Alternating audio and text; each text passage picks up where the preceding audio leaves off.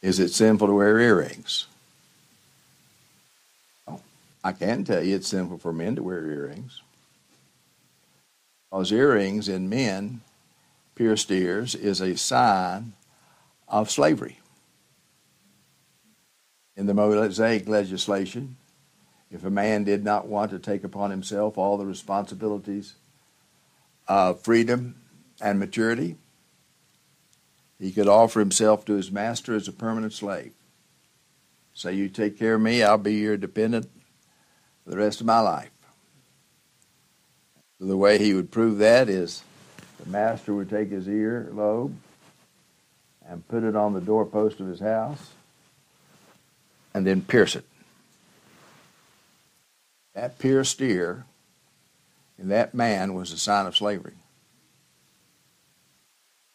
I am a slave, and I'm no longer accountable to myself.